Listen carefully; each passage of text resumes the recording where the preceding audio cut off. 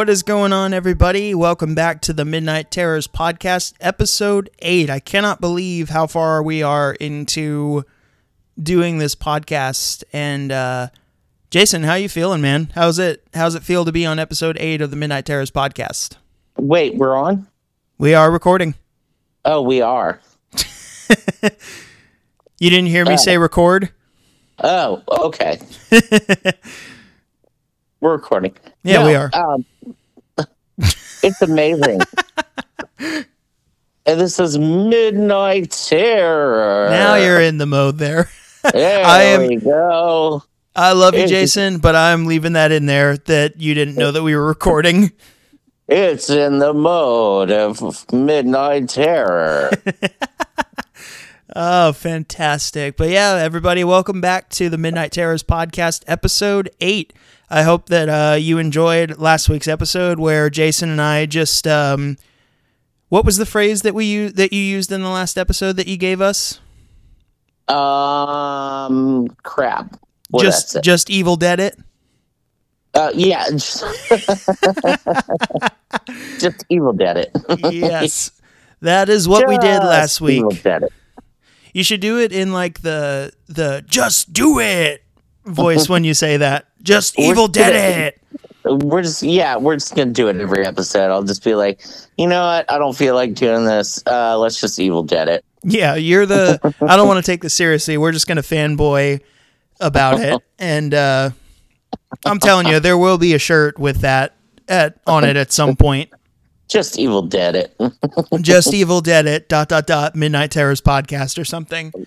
There you go. And then our logo on it or something. Well, yeah. The front is just Evil Dead it. Yep. And then on the back it says the Midnight Terrors podcast or something. There you go.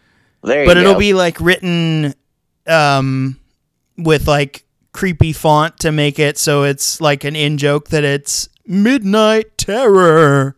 Yeah. We'll use a creepy font. That's your game on the podcast, is that you come up with all the iconic phrases. However, we can try and make it sound like that in a font.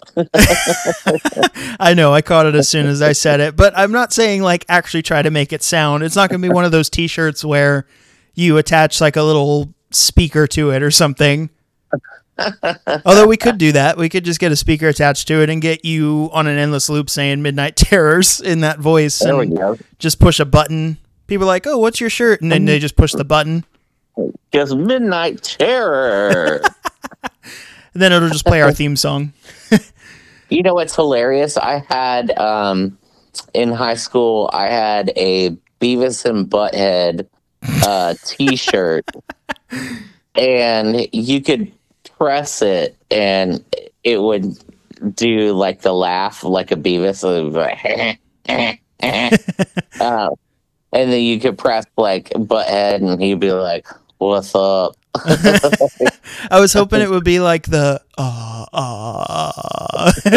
just is dumbfounded. I was actually watching a clip from I think it's Beavis and Butthead Do America, where like someone's broken into wherever they're staying and the TV was stolen. Yeah. And he's just looking at the broken window trying to piece together what happened to the television. Oh, yeah. Because there's even footprints on the floor, too. He looks at the window, he looks at the floor, he looks at the TV, looks at the window, looks at the floor, looks at the TV. He's like, Beavis, I figured something out. And Beavis is like, what? He's like, this sucks. Oh, yes. I had actually never seen that clip, or I hadn't seen it in many years. And my favorite podcast, Horror Movie Night, one of the co-hosts was talking about it. And I'm like, what is he talking about? So I went and Googled the clip or YouTubed it, and I was laughing hysterically. Yeah, it's so funny. At that. So, but anyway, we are so off topic because this is, as much as I'm sure we would like to, and as maybe there are people out there that wish it was, this is not a Beavis and Butthead podcast or a shirt pitch podcast. This is the Midnight Terrors podcast, and we're here to talk about horror each and every week. So if you listen to episode 7, you heard us fanboy out about the Evil Dead franchise as a whole, where we talked about all the video games and the movies and the show. And We even, I think, touched on the musical in a little part of the show. And all we did was, well, not all we did, but we talked a lot about the campiness and the goofiness of that. There's no campiness to be found in what we're talking about this week, because we're talking about the Netflix series Midnight Mass. Yeah. Made by the one and only Mr. Mike Flanagan. From last September is when the show came out. And, Mike Flanagan is easily my favorite horror director working today. He has made knockout after knockout after knockout with his shows and his movies. Jason, just to go down a list of some of his most notable things, Mike Flanagan. Yeah, you're more familiar with him than I am. I know kind of the major ones, but yeah, you roll it down. So I won't touch on every movie because I haven't seen everything he's done, but Mike Flanagan gave us movies like Oculus, Hush on Netflix, another Netflix movie. Oh yeah, I forgot about Hush. Hush is great. Gerald's Game. Yep, another good one. He gave us Dr. Sleep. Wow. He did Haunting of Hill House, Haunting of Bly Manor, Midnight Mass. He did Ouija 2, the good Ouija movie. Right. And yeah, then he kills it every single time. And he's got another show coming out sometime in the near future, I hope. He's actually going to do a Netflix series adaptation of the Edgar Allan Poe story, The Fall of the House of Usher. Yeah, I heard that. So stoked for that. My favorite horror director and my favorite Poe story. Sign me up. So, yeah, Mike Flanagan is a genius. I love everything I have ever seen of his. And I do want to go back and see some of his earlier films from before Oculus, because I think Oculus was the one that kind of put him on the map. But he's given us, I've seen Haunting of Hill House now. I'm rewatching it for like the third or fourth time now. And Bly Manor almost had me in tears watching it at the very end. And Midnight Mass, man, what a show. I remember being so hyped for this coming out last September, and I burned through it, all 7 episodes, in like just one weekend when it dropped. I love this show. It is such a smart, clever, emotionally packed show. And I've been telling Jason to watch it since last September, and he did. So now we're gonna do a deep dive into Midnight Mass. But Jason, now knowing the movies that he's done, what are your thoughts on Mr. Mike Flanagan? I've always liked him, or like I've seen stuff that I wasn't really aware that he did. But everything, once you read off the list, and I know some of them, and the ones that I hear, I didn't realize he did, and they were great.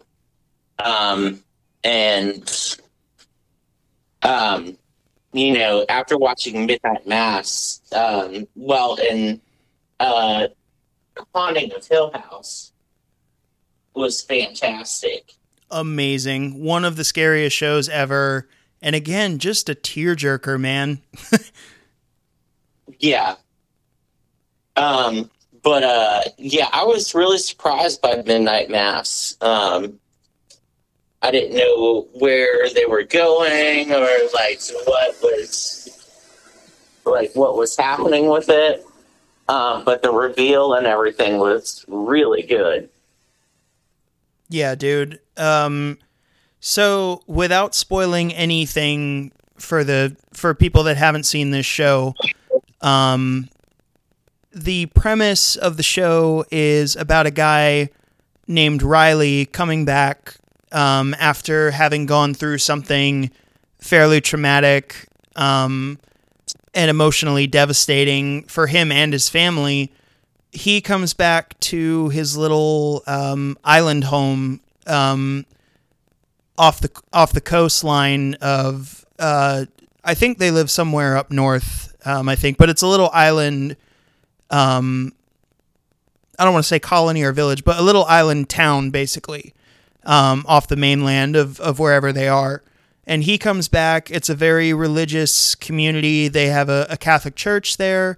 It's people going to mass every Sunday, basically, or at least there's a small portion of people that do that. And a mysterious priest shows up after their regular priest isn't able to make it and is just kind of MIA, basically.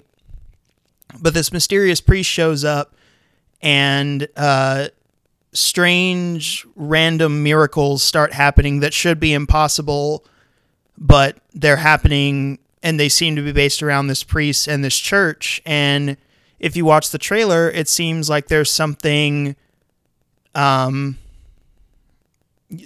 creepy lurking around the island as well. And that's all I'll say, because you want to go in completely blind with this show. Now, I will give you guys a heads up. I said on the last episode that,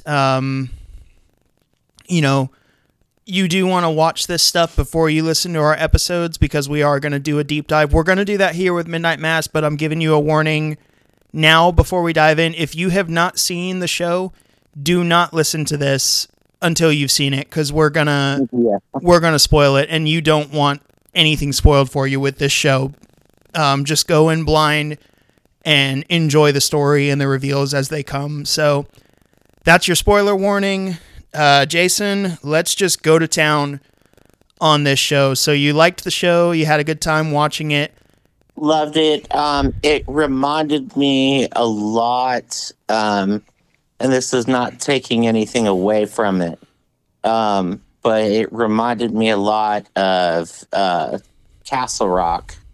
I could see that. I could see that, yeah. Yeah, so reminded me of...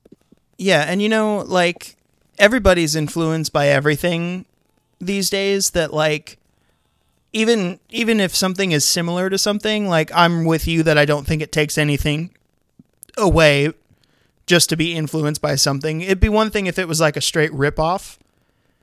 Right.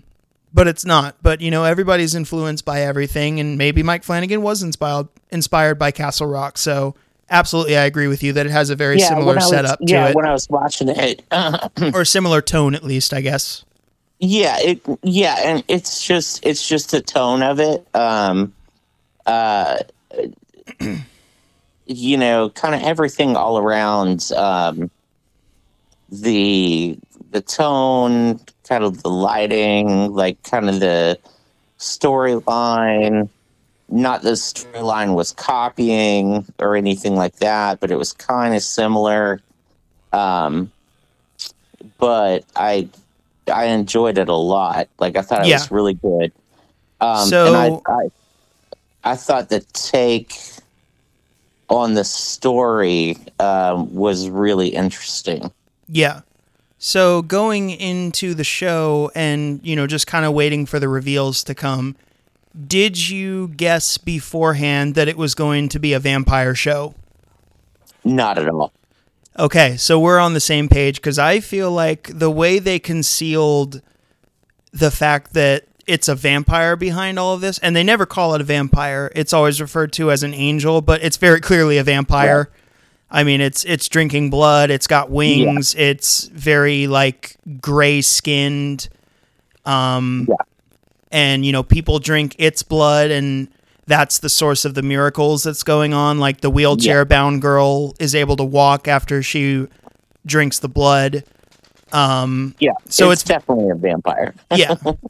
But it's interesting, the fact that they never treat it like that. They never call it a vampire, and, like, we're almost seeing this creature from the viewpoint of the priest, and he's a little insane. So he's like, it's an angel, it's a godsend, and it saved me from old age and dying alone in the desert, and I found it in its cave, and I'm here to deliver its eternal life to you.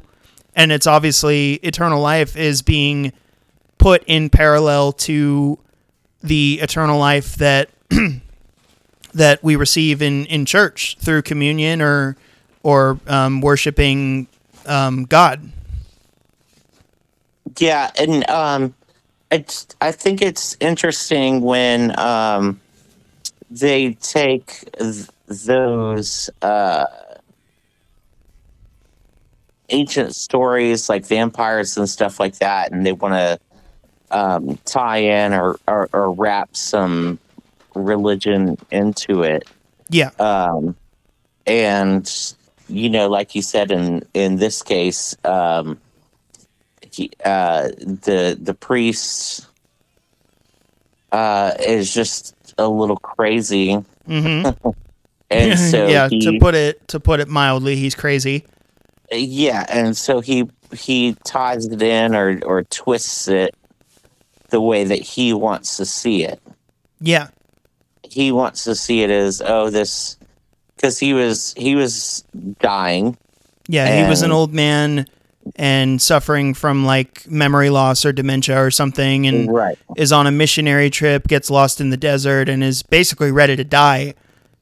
Just lost in the desert in a sandstorm, and comes across a cave entrance in the middle of the desert, and goes in for shelter, and comes out a younger priest. Yep, and they get saved. Yeah, and the reveal. So to him, like, so even the way that you put that, as far as him going through the desert and going into the cave and then coming out and being saved. Yeah, like it's kind of that parallel to like baptism. It's like it's very much a biblical tale, but like twisted around to match this horror story. So which is interesting because we talked on a previous episode with Mr. J on our Horror This or That episode, where he was talking about there being stories in the Bible that are very horror-esque as well, and how Passion of the Christ is kind of horror influenced as well. Absolutely. Sorry, Jason, my dog is whining. Let me let him out real quick. It's all right.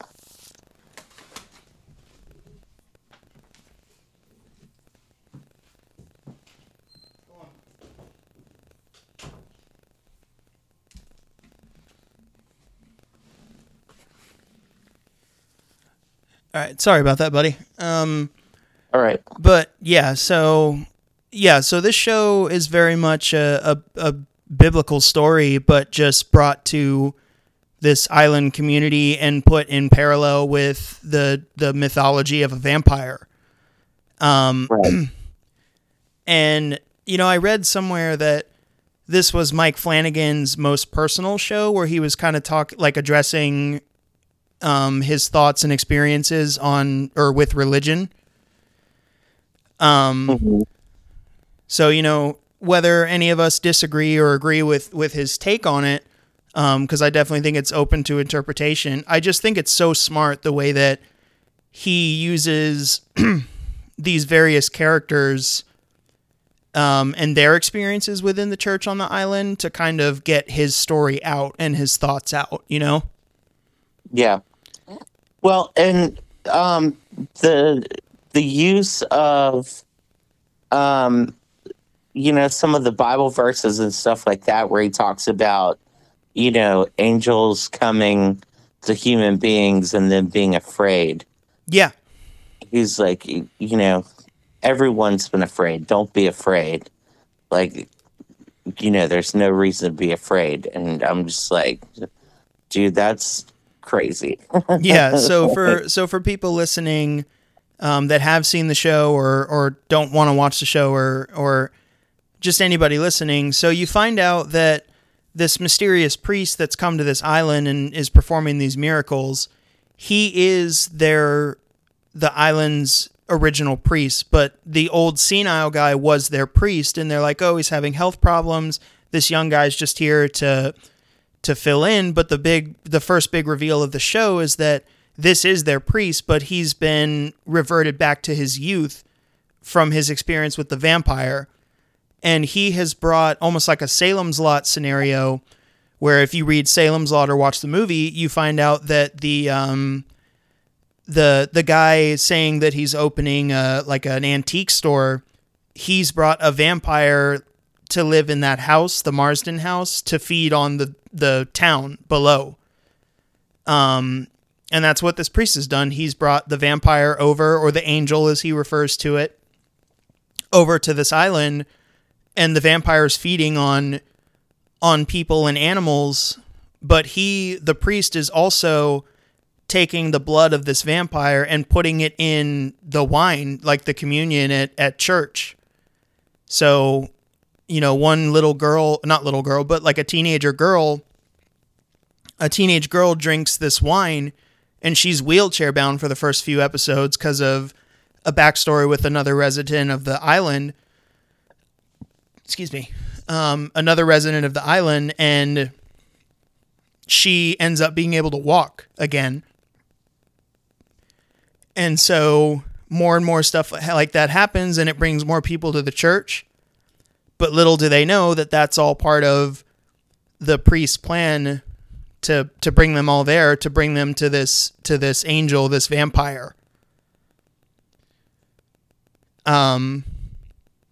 But the interesting thing too about this priest character, Jason, is that in his mindset, he doesn't see this as anything wrong. Yeah, I mean that's kind of the whole point. Like he's been broken mentally. Yeah, and he thinks he's saving this community and actually bringing them closer to God. Yeah. So he thinks that he's doing what's best for everybody. And there's the crazy Jim Jones moment where he has them all drink the Kool-Aid. So that they can die and then come back to life. Yeah, I mean, what a crazy play out that they drink the blood for several Sundays in a row, and then on Easter, another clever thing here, Easter, the resurrection, is going to be their day where he reveals the vampire, and they can now die by drinking like rat poison or something like that and kill themselves, but since they have the blood, they will be resurrected on Easter. Right. And it's just those little things in there that are so clever, how Mike Flanagan ties these two like the mythology of a vampire and the belief system of Christianity or Catholicism, and blends them together. Yeah, it's a weird twist, and I kind of really like it when people do that shit. Tie in kind of the religious belief, because it's a testament of what people will really do if you have their attention, or if you can brainwash them. I mean, sure, people can be. It just amazes me how much people will just follow along, just marching along like ants. Just okay, whatever you say to do, I'm going to do. And that's kind of what he has going on. It's just like anything you tell us, we'll do. Yeah, basically they see these miracles happening and they want the same thing for themselves. They're almost doing it. It's almost, you could almost view it as like he's playing on their vanity and their selfishness. That like they see that they can get whatever it is they want. the one doctor character has an elderly mom with also suffering from memory loss or dementia or something like that, or Alzheimer's. Right. And she starts going to church, and she knows something's off, but she's been receiving the communion at home, and she ages backwards and then becomes kind of a spokesperson against it. She's like, that's not my priest. I don't know what this guy is or what he's doing. Church. I'm not coming back here yet. But he still finds a way to get it to her. And really, the person that starts to wake people up is who we think is our main character, Riley, who is the one suffering. His traumatic event was that he got in a DUI and he killed someone because he was an alcoholic. And he comes back to the island, and he's, you feel so bad for him. And he's going to AA meetings with this priest, and then eventually gets attacked by the vampire because he stumbles across the whole thing, and now understands what the priest is up to. But to save his love interest, played by Kate Siegel, Mike Flanagan's wife, actually, he's like, look, I'm going to show you what I am, and please get away from this island. And he lets himself burn in the sun. And he dies halfway through the series. I mean, that had to have caught you off guard, right? I did not see that coming at all. Yeah, I didn't either. That's like 4 episodes in that he dies. And then you're like, okay, well, what are the rest of the characters going to do? Because he was like the main through, half the series. Yeah. And we got to point this out. The acting from everybody here is phenomenal, but the guy playing the priest, I cannot remember his name, but the young version of the priest, I've seen him in some other stuff before, but he is so good in his portrayal of this priest character. The young priest? Yeah, the one, it's the priest running the church, but the younger version of him. So not the old man, but the main guy that we're seeing for most of the show. Yeah, he's good. He just, whenever he's delivering homilies, or, handing out communion, like, it feels real. And his dedication to playing that character is insane. Yeah, he's really good. He's so good, but everybody's awesome here as well. We got Henry Thomas back because Mike Flanagan likes to, reuse actors to play different characters. So pretty much everything since Ouija 2, Henry Thomas has been in of his. Yeah, pretty much every, he's on, this is his third series. Yep, he was in Bly Manor and Hill House, yep.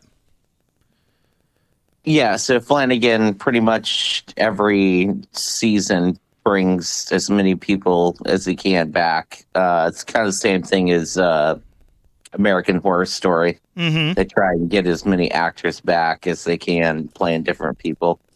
Yeah, I love it. I think it's awesome. Rob Zombie's kind of done that too. Throughout his movies. He loves working with Bill Moseley and obviously his wife, Sherry Moon Zombie, and Sid Haig and all those people. It's cool. I love that there's this little group of people that all seem to be friends with each other and are making such good shows. But the thing that Mike Flanagan is so good at is that he knows how to do good scares and make good horror movies, but he always knows how to go to the realms of family drama and like realistic life scenarios. Like when these family members are fighting with each other, especially, even going back to Hill House and Bly Manor, but like when Riley's family is fighting with him or, looking down on him for his past and whatnot, like it's real stuff, Yeah, it's really good when not just only you have the scare parts and stuff like that, but the family like tragedy or like the pain that the family's going through. Mm-hmm. I kind of compare it to one of the hardest which is one of the best done. It's Hereditary. Just like watching that family. Oh yeah. Go through, the pain. Yeah. That's like the hardest part. Mm-hmm. Yeah. Of the movie almost. Yeah. I feel so bad for Riley during this show because he doesn't like people. People are so mean to him on this island. And I'm like, man, everybody makes mistakes. You can't condemn people for making mistakes. We're all human. But that's the thing is that you care about all these characters, and Mike Flanagan is so good at doing that with everything he does. So yeah. So it's a great story. It doesn't show its hand for like you're like 4 episodes in or 3 episodes in or something before you realize what's actually happening. Yeah, there's only I think there's only 8 episodes, maybe 7. Yeah, 7 episodes. Mm-hmm.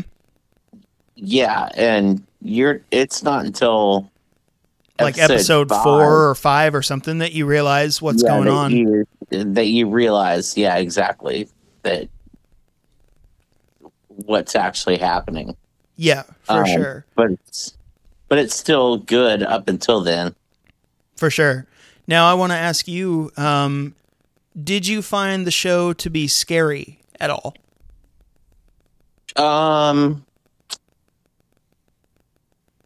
Yeah. There were some scary moments. I think when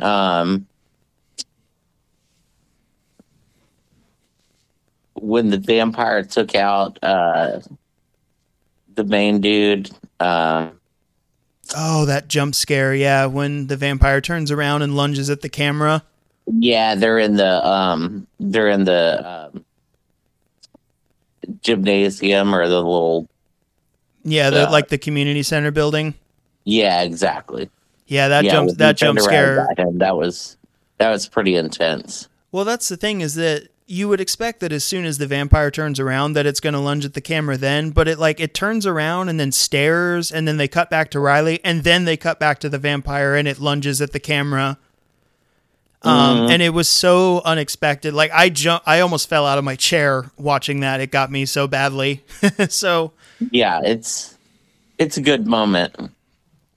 There was definitely a good jump scare at the window when one of the kids or someone is laying in bed and looks out the window in the bushes, and you just very quickly you see the 2 eyes of the vampire before it runs away. Right. So yeah, Mike Flanagan, man, he knows how to scare you.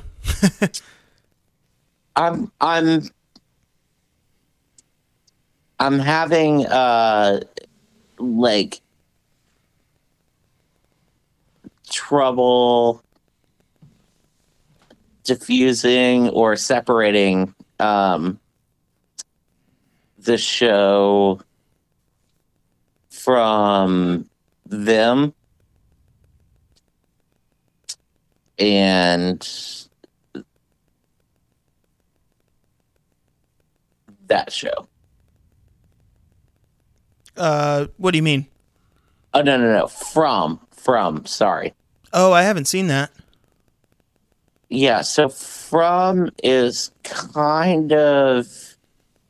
It's not the same thing, but it's made by the people that do Lost. Oh, that's right. Yeah, you were telling me about this. Yeah, and it was very... It reminded me a lot of it. Because there's people coming to the windows that are dead and that shouldn't be there and everything like that. And it's really good and it's scary as fuck. And so you would recommend our listeners and myself check that out? Yes, From. Awesome. I'll definitely have to get on that. And listeners, check that out too and let us know what you think. Yeah, it's really good. It Because I haven't heard Yeah, many like people. I haven't heard many people talk about that at all. So I think no, it's on Stars, and I just randomly saw a preview for it, and I saw that it was Damon Lindelof and J.J. Abrams were producing it, and I was like, "Yep, I'm watching this." sick, man. Um, You're always good at that too. With the just like, oh, I'll just check this out, and you always stumble across like awesome gems just randomly looking for something. yep, It's like how you found Hunger, right? That was just a blind pick one yep, night. yep. It was just a random little piece that I saw, and I was like, "All right, I'll give it a shot." And what a movie it was. And yes, what a movie it was. Yeah, you've always been the king of just finding hidden gems and stuff like that. So that's where I get 90% of my movie recommendations from, is you telling me what I should watch. And shows too. Well, and a lot of them like that, um, like from and Lost and stuff like that. It's just random, so random. Yeah. I'm just like, oh, that looks good, and then I'll see producers and I'll see writers, and I'll be like, oh, I like all of them. There you I'll go. just be like, yeah, I'm gonna watch this. Love So, it. Yeah, we'll have to do an episode down the road once I do watch From and do a deep dive on that one as well. yeah, Prom's cool. Awesome. So I wanted to throw back to basically the later part of Midnight Mass. That scene in the end of one of the last few episodes where all of the churchgoers drink the poison and kill themselves so that they're going to come back as vampires. Mm-hmm. When they wake up and it's just a massacre in the church, and then they break the doors down and spread out into the town, Yeah, that sequence of all the vampires just running amok in the town is such a 70s throwback style horror sequence to me. Like, yeah, just it's very pretty dark. fucking awesome. Yeah, it's very dark, and there's just glowing eyes as they're just murdering these townspeople that haven't gone to the church. And again, I got to throw back to like some Salem's Lot, and just old school vampire movies, and I think it's fantastic. What did you think about the way the show kind of, where all hell broke loose with the vampires? It made me think of 30 Days of Night. I was gonna say that I definitely got vibes from that too, and shamefully, I still have not seen 30 Days of Night. That's what I got from it. Yeah, it was just all out madness. Mm-hmm. And just finding everybody that they could. Yep. And I know you haven't seen 30 Days a Night, but there's very similar scene to that where it's just like we're just killing everybody. Vampires running amok. Oh yeah. Oh yeah. Yeah. Stay tuned, listeners, because as it's been proven, if Jason says I want to do an episode on this, I am now obligated to watch it more so than I was before. So I think we need to do an episode. We need to do an episode on 30 Days of Night. Yeah, definitely. And we'll definitely talk about that because I've seen clips from that thing, and man, those vampires are cool. So 30 Days of Night coming at you sometime down the road. Yeah, it's a good one, man. Like, not having any sunlight for 30 days and them just running crazy and fighting everybody they can. Yep. Like, it's pretty fun. Yeah, love it. Definitely we'll have to talk about that. Yeah, there's other reveals throughout this show too. I think you find out that the doctor lady on the island is actually the child of the mother that was suffering from memory loss or Alzheimer's or whatever. That is that elderly mom's child with the priest. Because they have a whole backstory where she had like an affair with him or something like that, and he said, I would drop the collar for you and run away with you, and she's like, we would have destroyed 4 lives all at once if we did that. Right. So there was that whole reveal. There's just every turn is like a new reveal throughout the show. Yeah, and I need to actually watch again to just catch everything, because you don't catch it all on the first watch.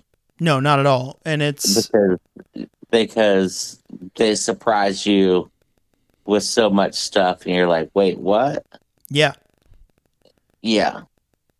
It's just such a smart show, and the ending, again, very much a tearjerker. By the end, there's only one person that isn't feeling bad about what they've done as vampires, and it's the crazy religious lady that was kind of like very much assistant or right hand to the priest. Yeah. But by the end, he's also realized what he's doing is wrong, and the vampire ends up flying away, but with broken wings because they poke holes in the wings, and they're like, no, it's not going to make it miles away before the sun rises. So you assume that the vampire is dead, but only the crazy bad religious lady who's trying to banish people from the sanctuary when the sun comes up is she doesn't feel bad for what they've done, and she's like, burn all the shelter, we're not letting anybody that we don't want survive. And the heroes turn it on them, and now she's burned all the shelter and there's nowhere for them to hide for the sun. Well, she reminds me of the chick from The Mist. Yeah, very much so. The overly religious lady that's like, this is the end. This is the wrath of God with these monsters. Yeah. Yep. Yep, exactly. Yeah, for sure. So watching her, because she burned at the end too, right? Yeah, she did. So she burned all of the shelter from the sunlight, basically because she's like, anybody that I choose is closest to God is gonna be able to hide out with us in the community center with all these bunks, and the heroes distract her and then burn the community center, and she's like, there's got to be somewhere else to hide from the sun, and all the other vampires are like, you burned it all. And they all turn on her, but then they all just embrace their families as they're going to die from the sun coming up. But she's one of the last people to go because she's on the beach, and she's like, I guess this is it. And then she freaks out and tries to like dig a hole in the sand to hide from the sun. Yeah. So she dies, screaming and going out miserably while everybody else is embracing their family. And again, just a heartfelt ending. They're all singing "Nearer, My God, to Thee" as they burn up. Yeah. And the 2 teenage kids get away, and the one wheelchair-bound girl that was able to walk for a while, she's like, I can't feel my legs because the blood is worn off now that curse is broken, so things are going back to normal. Yeah, so it's just, and that's how we wrap it up, and it's just such a smart show, and again, tearjerker out the wazoo, as Mike Flanagan knows how to do, and scary, and just a lot of fun. Great for watching around October. It is. It was a great show. For sure. Jason, you got anything else that you want to touch on? I feel like I've been fanboying out so hard. I definitely don't mean to step on your toes. Please, if there's anything else you want to touch on, or No, not at all. No, I think you covered it, man. I love the show too. I enjoyed watching it. would you recommend And it to other horror fans? what's that? Would you recommend it to other horror fans? Oh yeah, absolutely. Awesome. I liked the original, not Bly Manor, but was Hill House. Haunting on Hill House. Yeah, you should definitely check out Bly Manor when you get a chance. It's very different from Hill House and Midnight Mass, for that matter. But if I talked about Hill House and Midnight Mass being a tearjerker, Bly Manor like devastated me by the end. Right. And I won't give away why. It's just like I was almost bawling my eyes out watching the end of Bly Manor. It's so good. Well, I enjoyed Midnight Mass, so Yeah, it was a good one to talk about. For sure, man. Show. Yeah, I'm glad that you enjoyed it, and I'm glad that that we could do this deep dive, because there's a lot to dive into with anything Mike Flanagan does, but I definitely think this is one of his best. And of the movies I mentioned of his, do you have like a favorite movie of his? We talk about the shows. Do you have like a favorite movie that he's done? Dr. Sleep, Hush, Gerald's Game, Oculus, all those? I think probably I really liked Hush. Mm-hmm. And I really liked Gerald's Game. Mm-hmm. But I think Hush was great. It was pretty unique. Yeah. Having the intruder come in and the victim not being able to hear was a cool concept. Yeah, I think it's Like- she's deaf and mute. Yeah. So, I mean, that's very different in the way that, like, she's trying to sneak away, or she's trying to, guard herself, or trying to get out. But she doesn't even know what's happening because she can't hear anything. And it's a great concept for a movie. Absolutely. Yeah, Hush is a good time for sure. And Mike Flanagan also another actor or actress that he reuses is Kate Siegel that I mentioned, because they are actually married.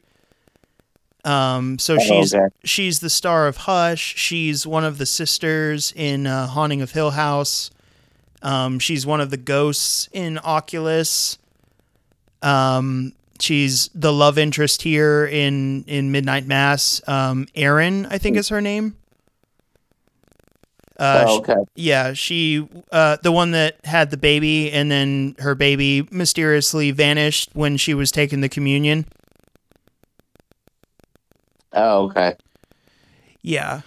So she's awesome too. She's great in everything that Mike Flanagan uses her in, which is pretty much everything he's done for the most part. But yeah, dude, Midnight Mass, great show.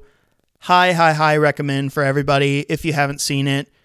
Yeah, man. I actually also got my mom to watch this one as well, because I just kept raving about how cool the concept was, and she sat down and watched it as well, and she absolutely loves it. So it's just it's a quick watch, 7 episodes. You can burn through it in a couple days and just have a good time. And again, great show to watch for October, for Halloween season. So absolutely. Awesome, man. Well, Jason, I'm glad you watched the show and had a good time with it. We definitely want to hear from our listeners, don't we? Yeah, definitely. Hear recommendations, what we're doing right, what we're doing wrong. Bring it on. Yeah, man, absolutely. Well, listeners, you heard it here from Mr. Jason. We want to hear from you, so let us know what you're thinking of the episode so far, what your thoughts are on Midnight Mass, and all the other topics we've touched on so far. And, we want to know what you want us to talk about here on the show. We want this to be a strong horror community, just filled with a lot of fun. So you can get in touch with us on Instagram and Facebook at Midnight Terrors Podcast for both. I think we're going to set up an email account at some point for you to reach out to us directly through that. But yeah, hit us up. We are always looking for more friends and guests to join us on the podcast. So if you would like to talk with us and talk some horror with us on the show, definitely let us know. And 100%. Yeah, and leave us a review if you feel so inclined on Apple Podcasts or Spotify. That helps us go a long way for climbing up the ranks and getting our show out there. But thank you, everybody, for listening. This is episode 8 of the Midnight Terrors podcast. Jason, how do we say Midnight Terrors here? Midnight Terrors. Yeah, buddy. Just Evil Dead it all day, every day. So thank you guys. Thank you everybody for listening. This is the Midnight Terrors podcast. We will catch you again next week.